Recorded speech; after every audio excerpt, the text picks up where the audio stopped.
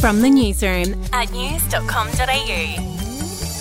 Hi, I'm Jamie Peasley, and this is the latest from the newsroom. It's Thursday, the 28th of December. While the awful conditions that have plagued eastern Australia are set to ease, but not for long, with meteorologists warning of New Year weather drama. A low-pressure system is heading back towards the east, and with it a trough stretching from Queensland down to Victoria that could bring inclement conditions. Brisbane could have a wet weekend with 30 millimetres falling and 10 millimetres late on New Year's Eve with a possible storm, although at this point it's not looking as dangerous and hectic as the storms over Christmas. But central and southern parts of coastal Queensland are most under threat from the rain and storms, and if they crank up, there is a risk of dangerous wind gusts, sudden deluges and large hail. Overseas now, and the New York Times has sued ChatGPT maker OpenAI and Microsoft, alleging that the company's powerful AI models use millions of articles for training without permission. The Times, one of the most respected news organisations in the US, is seeking damages, as well as an order that the companies stop using its content and destroy data already harvested. Still overseas, and at least 160 people have been killed and 300 injured after military groups attacked several villages in central Nigeria. Authorities said that the death toll from the weekend attacks on the largely Christian plateau communities had risen drastically from the government's initial count of 16 dead.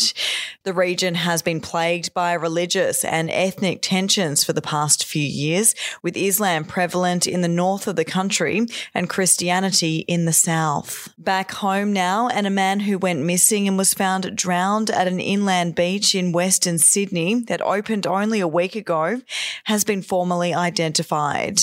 Seti Tauapepe drowned at Penrith Beach in Castlereagh on Boxing Day. The 35-year-old went missing while paddleboarding with his children at around 2:35 p.m. on Tuesday and was reportedly holding them while waiting for help from another rescuer. To sport now, where Pat Cummins was man of the hour when Pakistan threatened to take day 2 of the Boxing Day test against Australia. After cruising at 124 for 1, Pakistan lost their way late on day 2 as the Australian captain stepped up twice in as many overs to remove opener Abdullah Shafiq and star batter Babar Azam and swing the momentum of the Boxing Day test.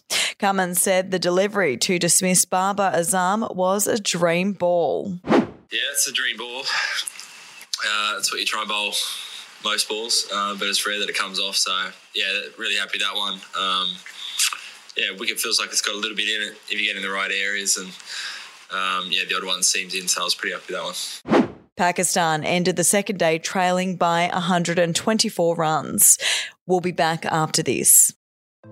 Hey, I'm Felicity Harley and I host Healthyish, where we chat to experts, influencers and people in the know from around the globe to arm you with the knowledge to make healthier decisions for your mind, body and soul. I think if we're going to be focusing on health, like sleep is probably the biggest component of that. I think sleep is the cornerstone. Like choose the harder option, because I've never woken up and gone, I regret that run that I went at 4 a.m. I've never done that. Search for Healthyish and Extra Healthyish wherever you get your podcasts. To celebrity news now, and Mariah Carey's longtime boyfriend Brian Tanaka has broken his silence following their split after 7 years together. The dancer and choreographer penned a lengthy and emotional Instagram post saying, "Our decision to embark on different paths is mutual, and as we navigate these separate journeys, we do so with profound respect and an overwhelming sense of gratitude for the invaluable time we've shared." Tanaka, who is 14 years younger than Carey, allegedly split from the singer earlier this month. And Hugh Jackman and Deborah Lee Furness are mourning the loss of their friend Bill Granger following his death on December 25th at the age of 54.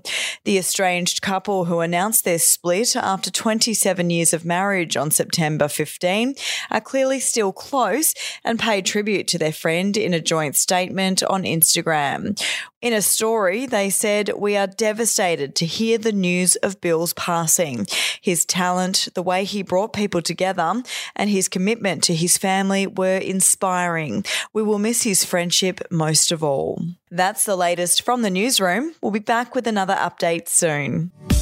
Get the latest from news.com.au.